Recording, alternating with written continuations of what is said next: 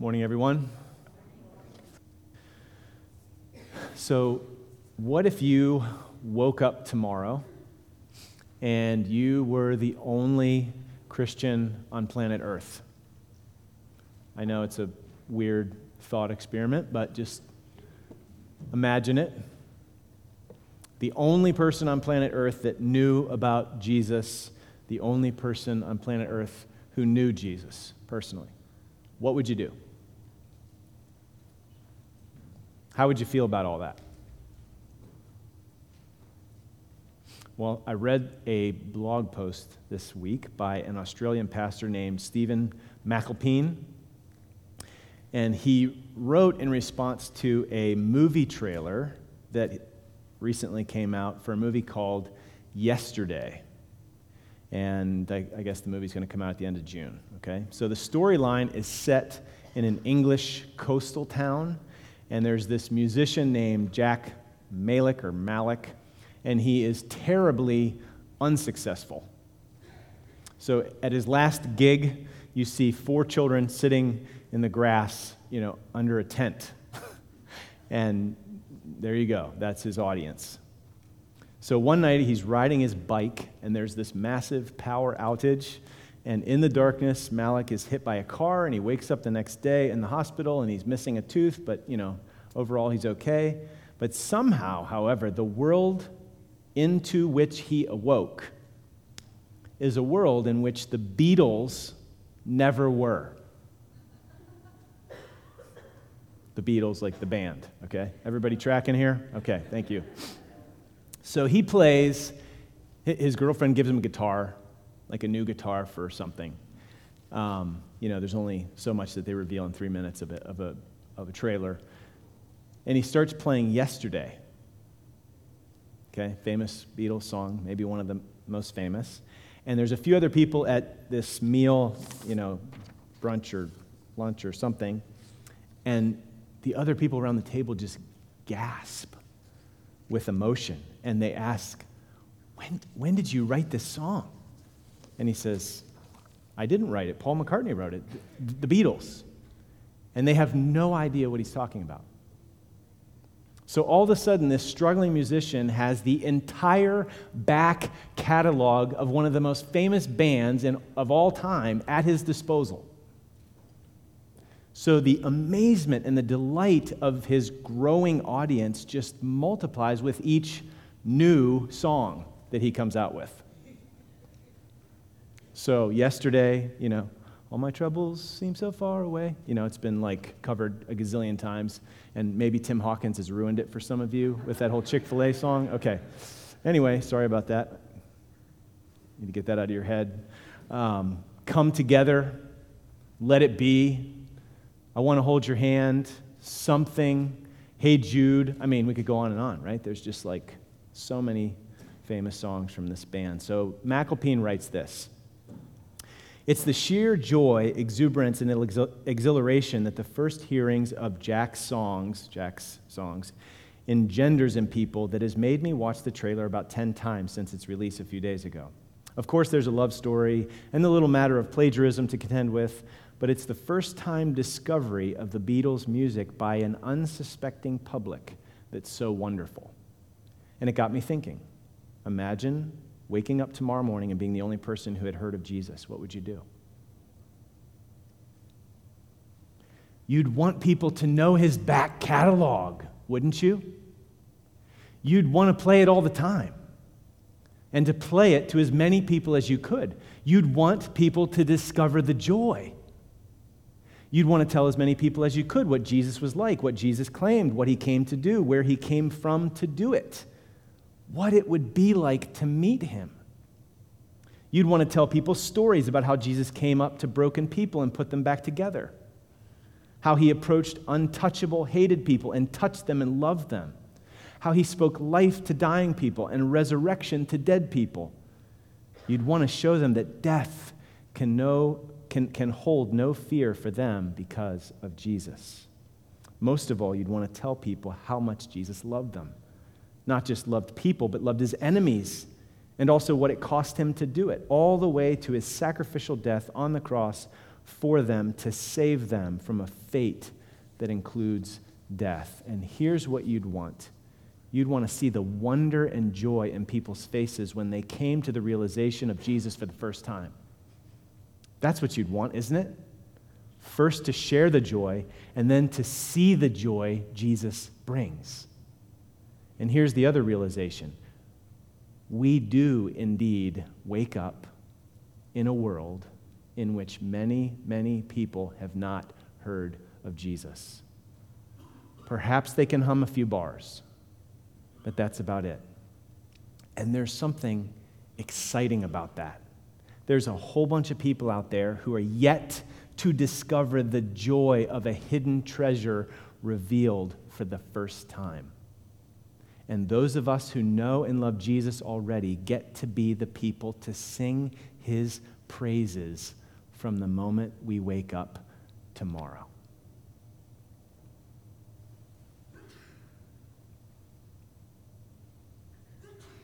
I know that's sobering and convicting and encouraging and all kinds of things all at once. So just let that kind of sink in a little bit. So this morning we're drawing our Come Follow Me series on discipleship to a close this morning. It's been this 7-part series. We're going to focus our attention here at the end on Matthew 28, the passage that Al read, the Great Commission. So if you're not there, go ahead and turn there. We're going to dive right in to Matthew 28, 18 to 20.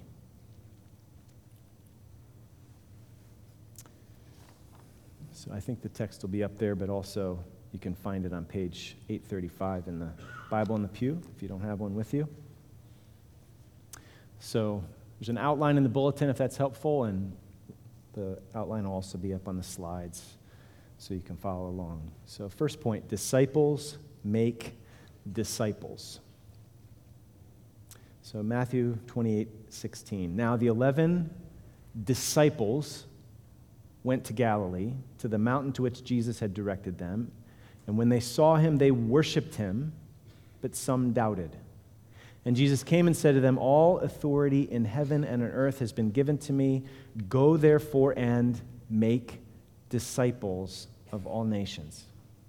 He's speaking to his disciples, and he's telling his disciples to make disciples, baptizing them in the name of the Father and of the Son and of the Holy Spirit, teaching them to observe all that I have commanded you, and behold, I am with you always to the end of the age. So point number 1 is disciples make disciples. So let me just start off with an important clarification.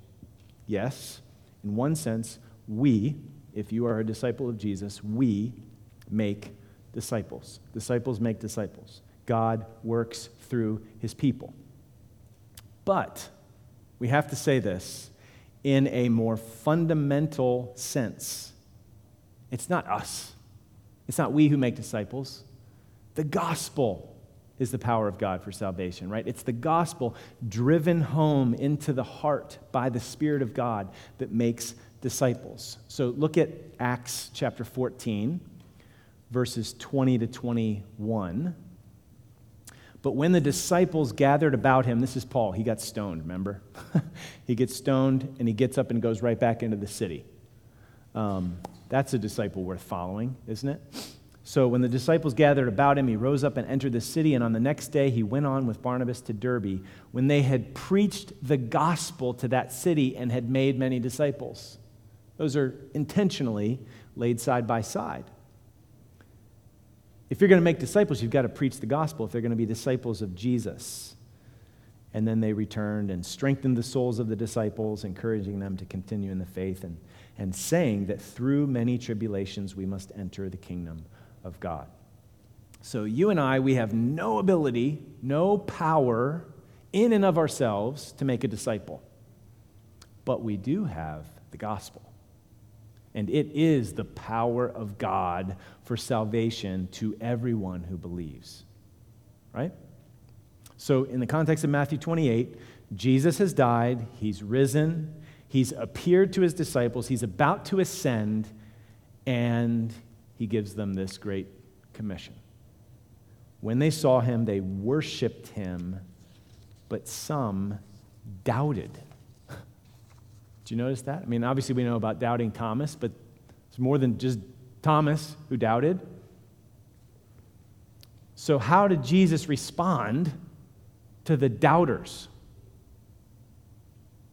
And Jesus came and said to them, "What's wrong with you people? I spent 3 years with you, night and day.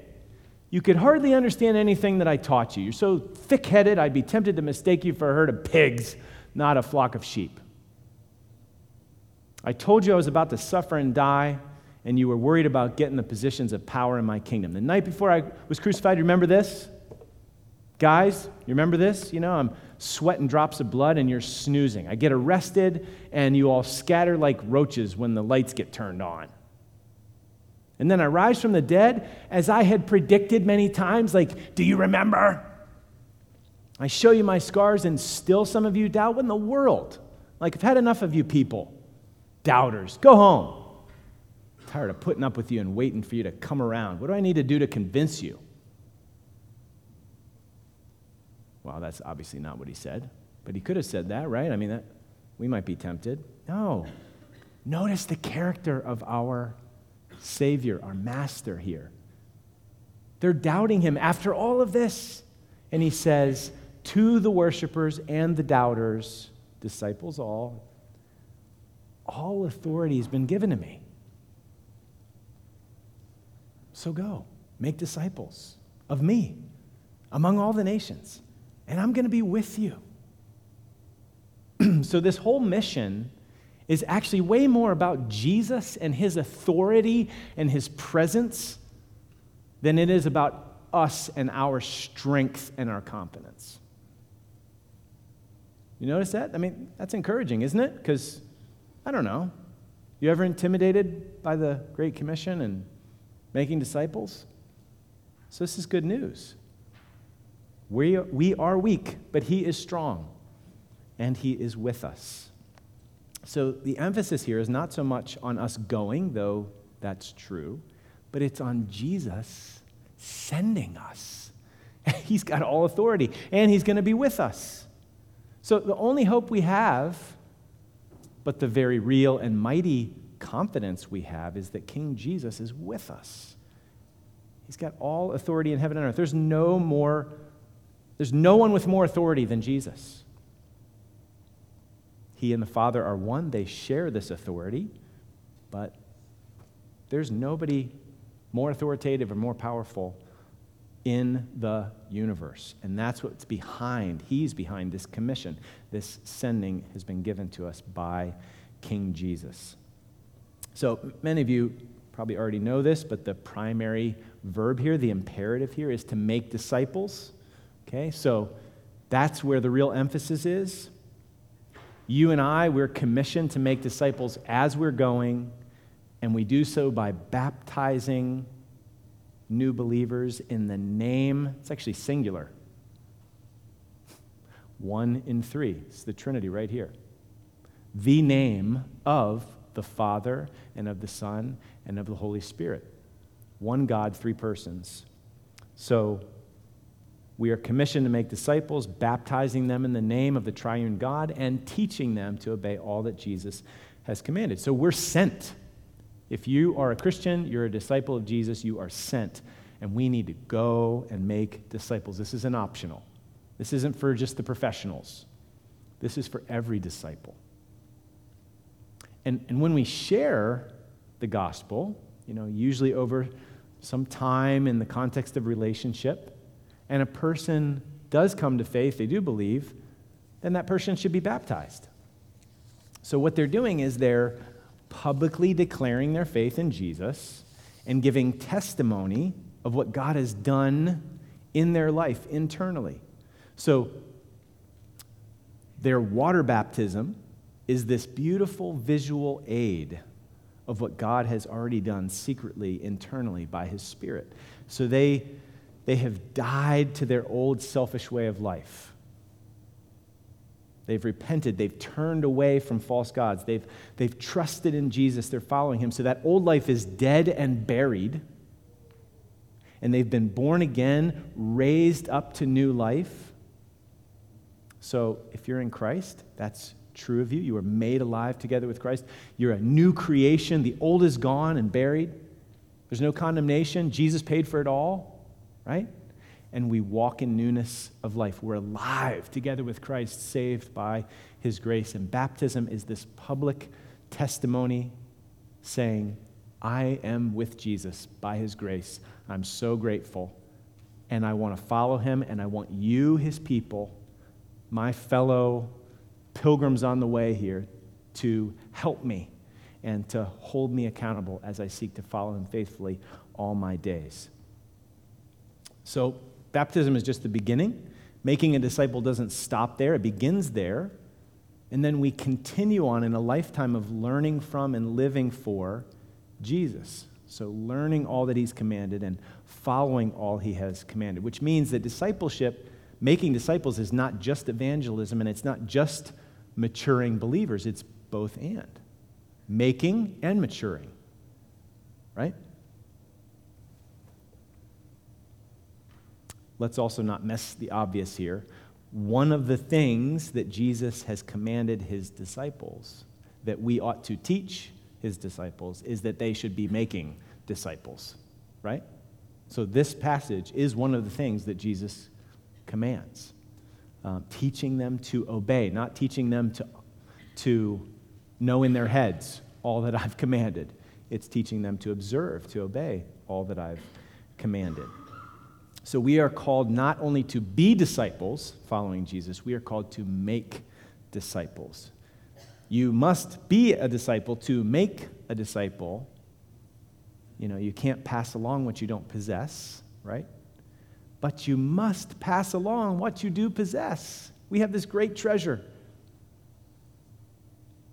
So to be a disciple is to seek to make disciples. So what is it? What is it for you? What is it for me? What is it that keeps us from making disciples? What are the things at the top of the list for you? Maybe write them down. Talk about them with your community group today or later this week or whenever you're meeting. Pray about it. I need to overcome this obstacle. It keeps getting in the way. Is it that you're too busy? We're so busy, so we marginalize this command and we prioritize other things. But see, listen, we're not the ones with all heavenly and earthly authority, right? We're not the Lord. Jesus is. And he says, go and make disciples. So our priorities are out of whack if seeking to make disciples is not a priority. You see, like, his authority is a good thing because he's for us and not against us, but it also has a sharp edge like, hey, you're not the Lord. So who do we think we are if we put way down on the list something that Jesus puts as a priority? Or maybe it's fear. Does that get in the way of making disciples for you? You know, we shrink back from this command, from telling the gospel to people.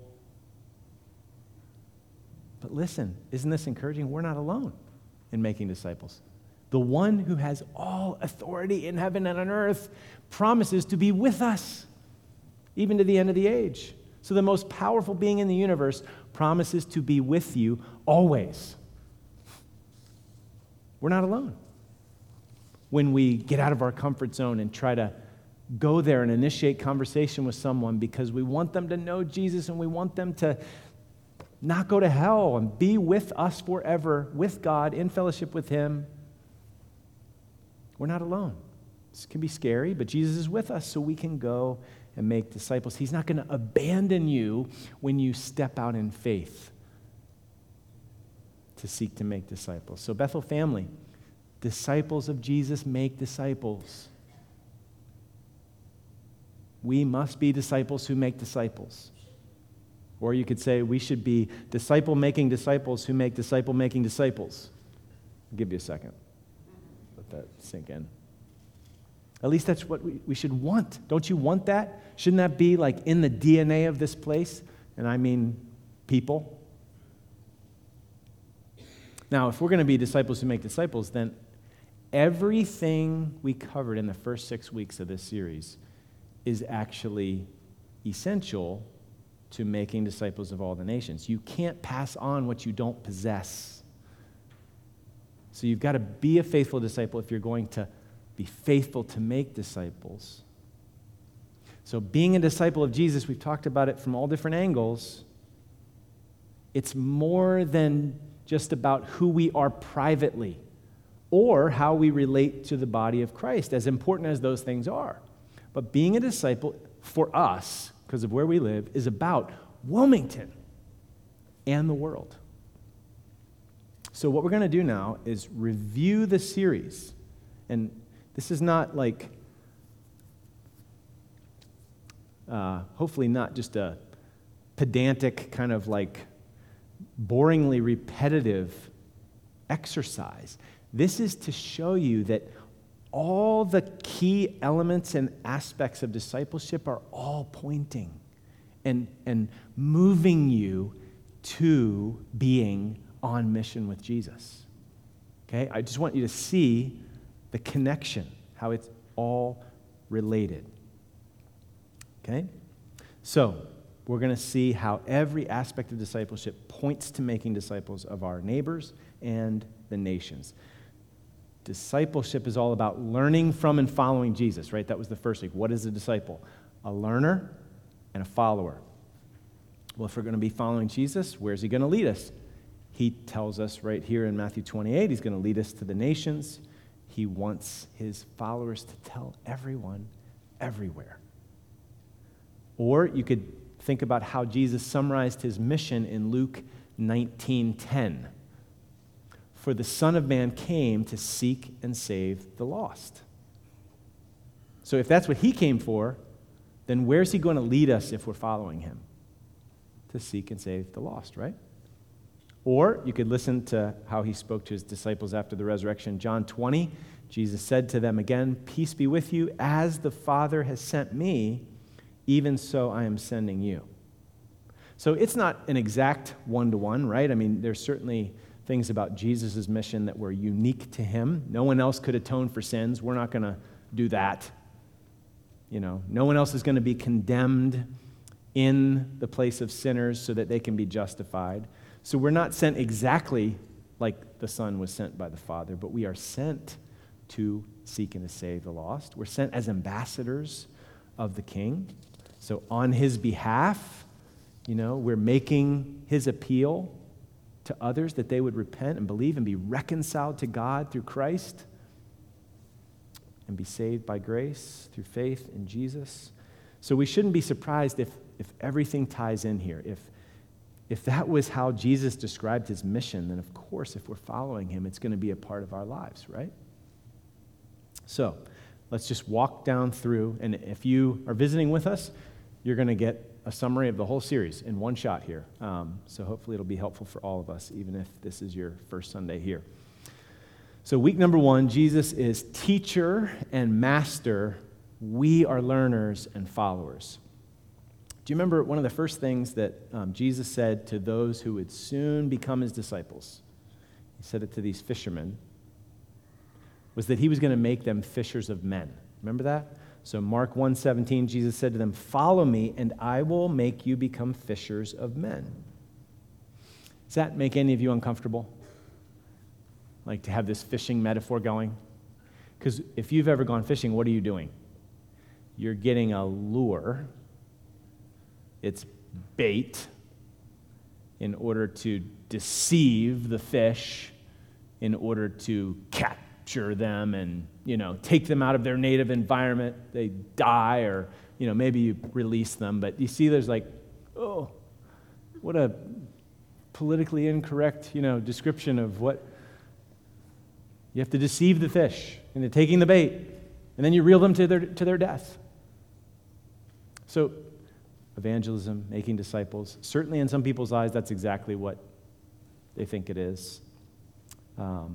Luring people through deception and manipulation, No. This is catching for life. So actually, catch men or fishers of men, it has the meaning of rescuing from danger, not capturing and killing. Okay, so the verb means to capture or save alive, to spare life. Okay, so for instance, this word was used actually in Joshua 2. Remember the story of Rahab and Jericho? Here's where this word is used. Rahab harbors those spies, and she says, "Please swear to me by the Lord that as I have dealt kindly with you, you also will deal kindly with my father's house and give me a sure sign that you will save alive my father and mother." Same verb. "My brothers and my sisters and all who belong to them, and deliver our lives from death." So, again, positive connotations that make sense. So, yes, there has been bait and switch in the name of Christ, sadly, right? Anybody ever seen that, heard that firsthand? Are you kidding me? Unfortunately. Okay, well, great. If you haven't, that's great. But sadly, that happens, this bait and switch thing. Or how about emotional manipulation? We don't need any more of that. Jesus is not encouraging that. So don't think, Bassmasters in the boat luring the fish to put another notch in my angler's belt. Rather, think of like a brackish pool that's drying up as the hot sun blazes, and there are fish trapped in that little, puddle. And as the sun continues to beat down, it's soon going to kill them, and you are catching them alive and rescuing them so that you can transplant them to clean, healthy, well-fed water source. So Jesus uses ex-prisoners like you and me, captives to sin, to release the captives. He uses poor in spirit people like you and me to feed spiritual beggars. He uses sinners to save sinners.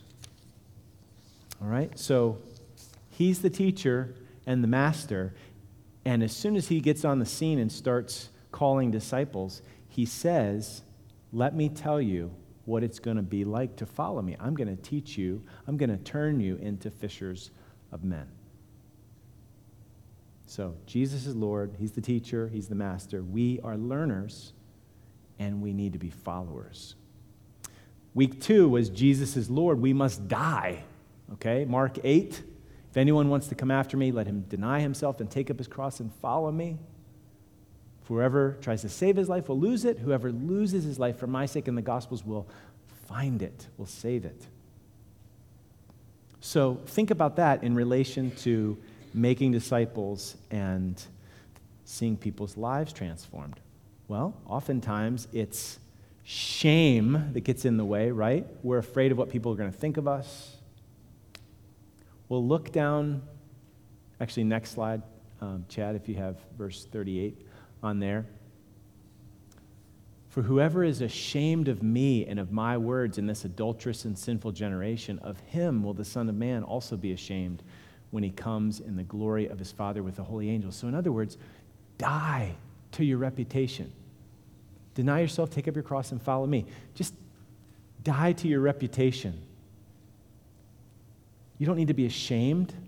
What really matters is, "Well done, good and faithful servant."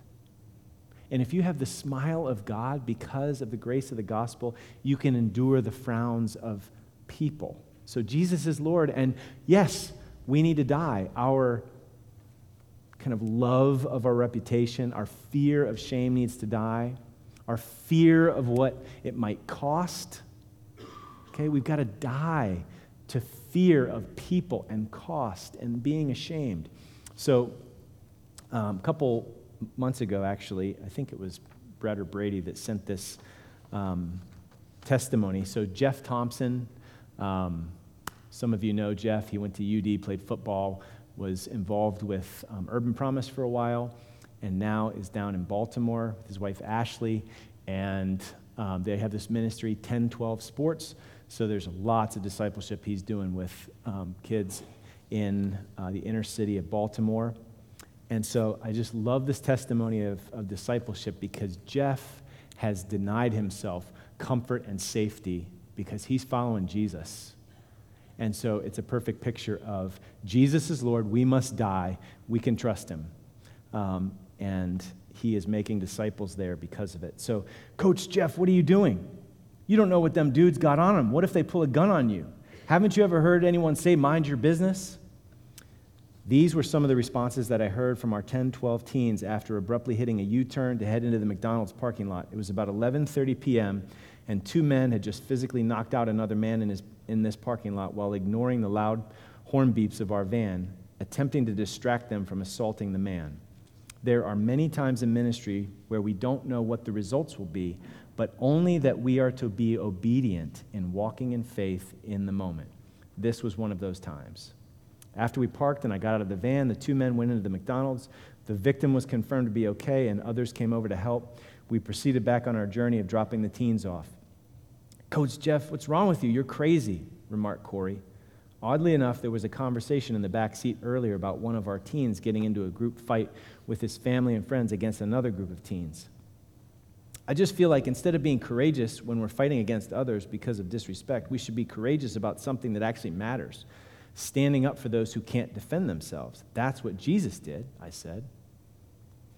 But what if they've turned on you and shot you? Corey added, as other teens confirmed that sentiment. Do you guys listen to the message that I share about every day? If I die, it's okay. I know where I'm going. My family and kids will miss me for sure, but they'll be okay. But me, I know exactly where I'll be, with the Lord. And then this was so encouraging. I know where I'll be too, chimed a familiar voice from the back seat. It was Tyrone, who gave his life to the Lord 2 years ago after being a part of the program. The next few minutes were silent as we dropped Corey off and headed back towards South Baltimore. What the Lord orchestrated next excites my heart to this day. Antoine broke the silence with a question he obviously had been pondering for the last 15 minutes. Coach Jeff, you know how you said that you knew what would happen after you die? I don't know where I would go. I just try to live my life the best way I know how in the midst of a violent neighborhood. I do my best to be positive and hope that God will forgive me. Knowing that God's grace isn't about doing the right things or about works that we can do, I contemplated what I would say to convey this truth. Before I got a chance to chime in, it's not about getting everything right, it's about what Jesus did and accepting that, remarked Tyrone. The next 15 minutes consisted of a 15-year-old Tyrone sharing about what it meant to be a Christ follower and to be faithful to him while living in a tough environment. He even went on to share about how someone can enter into a relationship with Jesus. Knowing Tyrone's hardships, he was the perfect person to speak on these topics. I used to question how being a Christian would help me living in Baltimore City, and now I know, said Tyrone. It was 1:30 a.m., and I had finally finished dropping off all the teenagers. While our overnight trip to Virginia was amazing, I was spent. Although I felt physically weary, I hadn't felt so emotionally and spiritually energized in some time.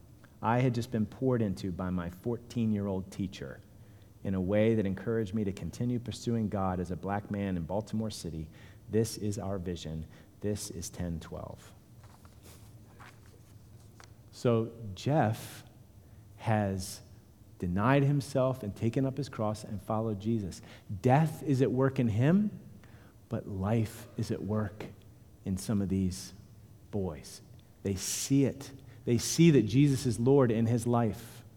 And now Jesus is Lord in their life because his authentic, risky faith is compelling, and God's using it to save those other kids. So Jesus is Lord, we must die. And you can see how that leads to life. If you try to save your life, you'll lose it. But if you lose your life for my sake in the Gospels, you'll find it, and others will find it through you. Week number 3. Some of these will be kind of quick. Jesus' purpose. Glory and good. Okay? Like, what was Jesus' purpose on planet Earth? The glory of God and the good of others. Temporal and eternal.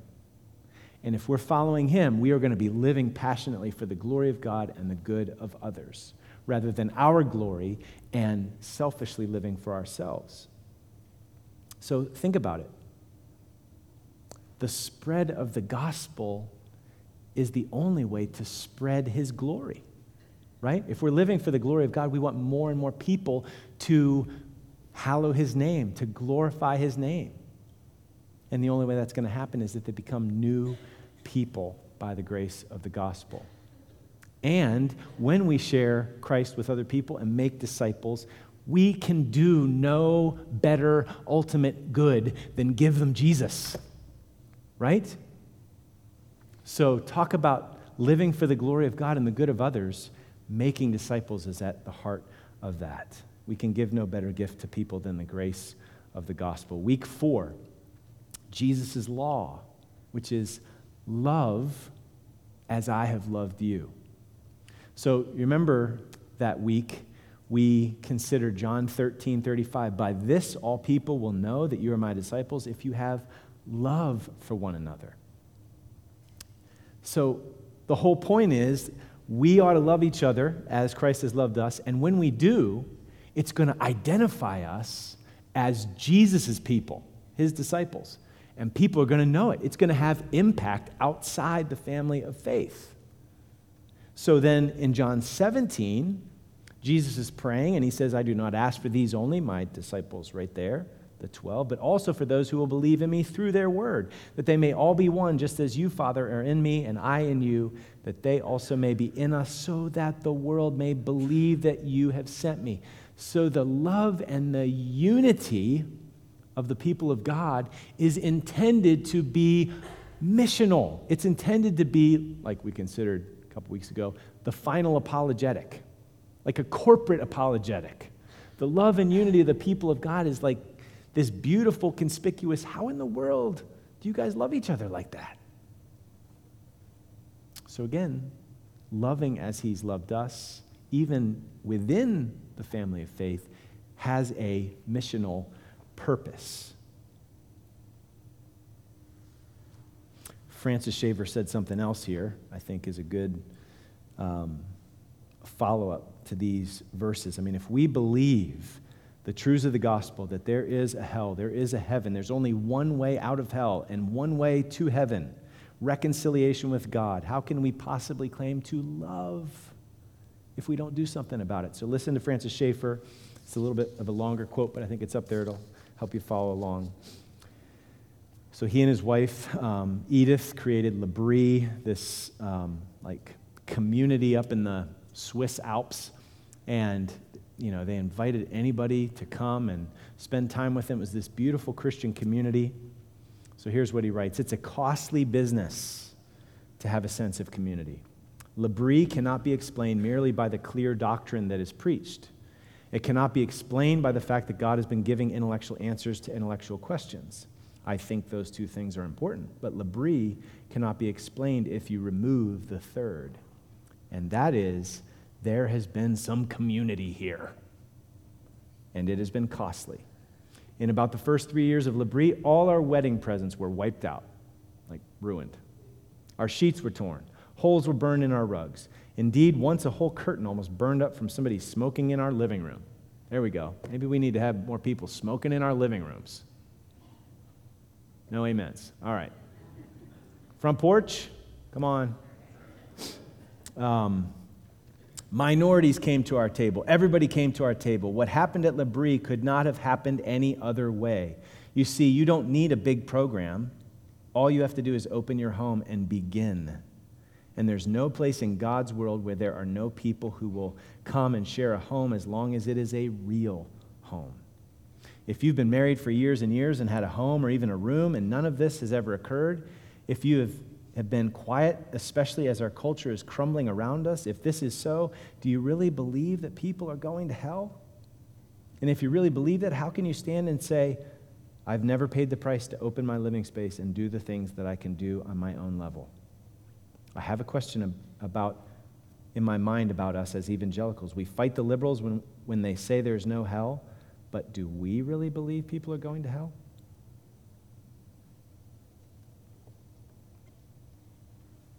So, this call to love is a call to make disciples. and fulfill the Great Commission. Week 5, Jesus' power, which is right what we need next, right? We need some help because we're convicted and like, help me. I don't know how to do this. And so thankfully, we don't have to do this on our own steam, in our own strength. The Lord gives us His Spirit. So 2 verses here. Listen to Luke 24. It's before Jesus ascended. He said, "Thus it is written that the Christ should suffer and on the third day rise from the dead, and that repentance for the forgiveness of sins should be proclaimed in His name to all nations, beginning from Jerusalem." Another form of the Great Commission, right? "You are witnesses of these things. And behold, I am sending the promise of my Father upon you. But stay in the city until you are clothed with power from on high." If you're going to do this, if you're going to be witnesses and disciples taking this gospel to the ends of the earth, you're going to need power from on high. You're going to need clothed with power from on high, the promise of the Father, and that is the Spirit to enable us to make disciples. Or Acts 1:8, "You will receive power when the Holy Spirit has come upon you, and you will be my witnesses in Jerusalem and in all Judea and Samaria and to the end of the earth." So again, the power is for more than mission, but it is certainly for the mission, Jesus' mission. Week 6, Jesus' people. We are like a discipleship co-op. We are helping each other grow. So we looked that week at Ephesians 4. Look at it again there. "Rather, speaking the truth in love to one another as the body, we are to grow up in every way into Him who is the head, into Christ, from whom the whole body, joined and held together by every joint with which it is equipped, when each part is working properly, makes the body grow so that it builds itself up in love." The responsibility for us to grow up and mature rests on every shoulder. We all need to speak the truth in love so that we build each other up in love. This is a discipleship co-op. And where are we headed? We're headed towards Christ's likeness, to being fully like our master, right? So Luke 6:40 says, "A disciple is not above his teacher, but everyone, when he is fully trained, will be like his teacher." So all the discipleship investment that takes place within the family of God, working that kind of discipleship mentality into our DNA means that we are going to be faithful followers of Jesus in every nook and cranny of life, and certainly it's going to have an impact on how we make disciples of all the nations. That investment mentality, that loving relational dynamic is going to bless and benefit and build up the body of Christ, but it's also going to impact every relationship outside, right? Because we're going to look to invest the truth of the gospel in anybody that we meet. Our neighbors, we're not going to just run and hide and put the garage door down.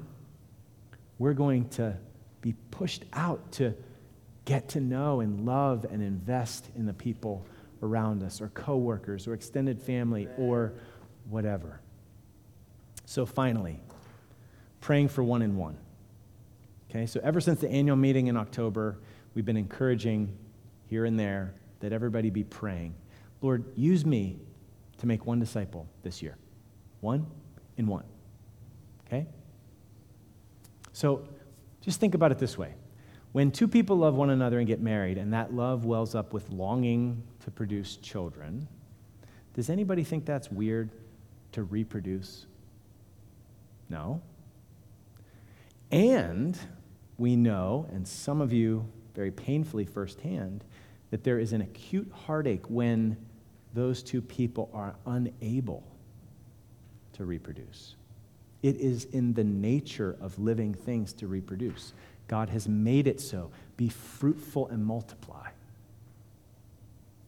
Or think about it this way. When a person's heart breaks with compassion and love over orphans who are in distress or women sold into slavery, does anybody think it's odd when that person works tirelessly to rescue those vulnerable people and transfer them to the safety of an adoptive home or a protective community? No.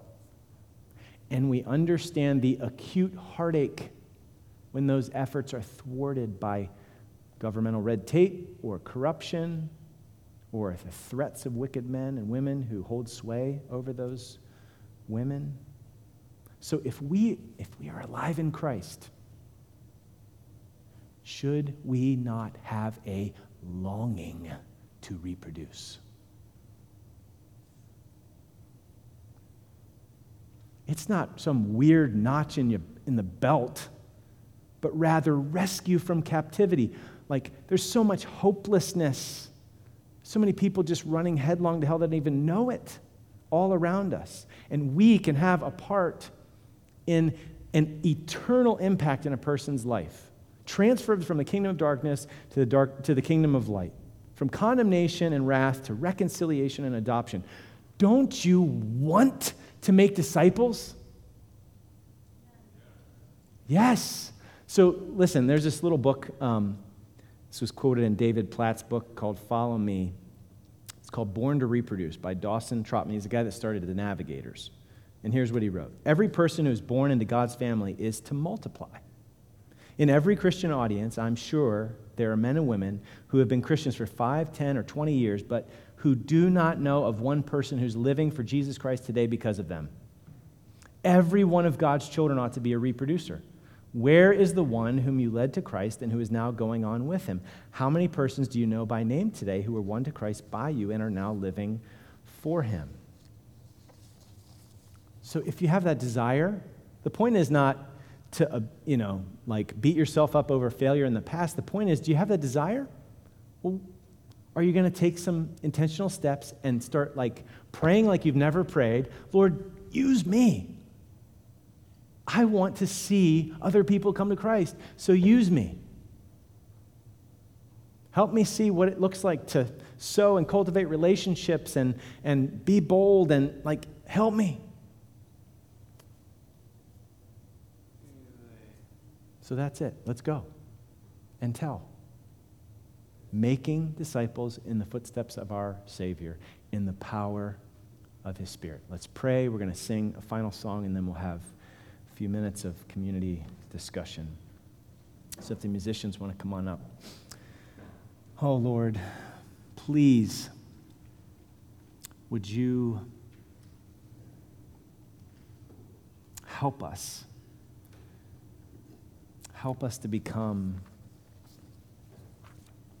disciples who make disciples. Strengthen us, train us, encourage us, push us out of our comfort zone, equip us with everything good that we may do your will, working in us that which is pleasing in your sight through Jesus, for his glory and the good of so many others, we pray.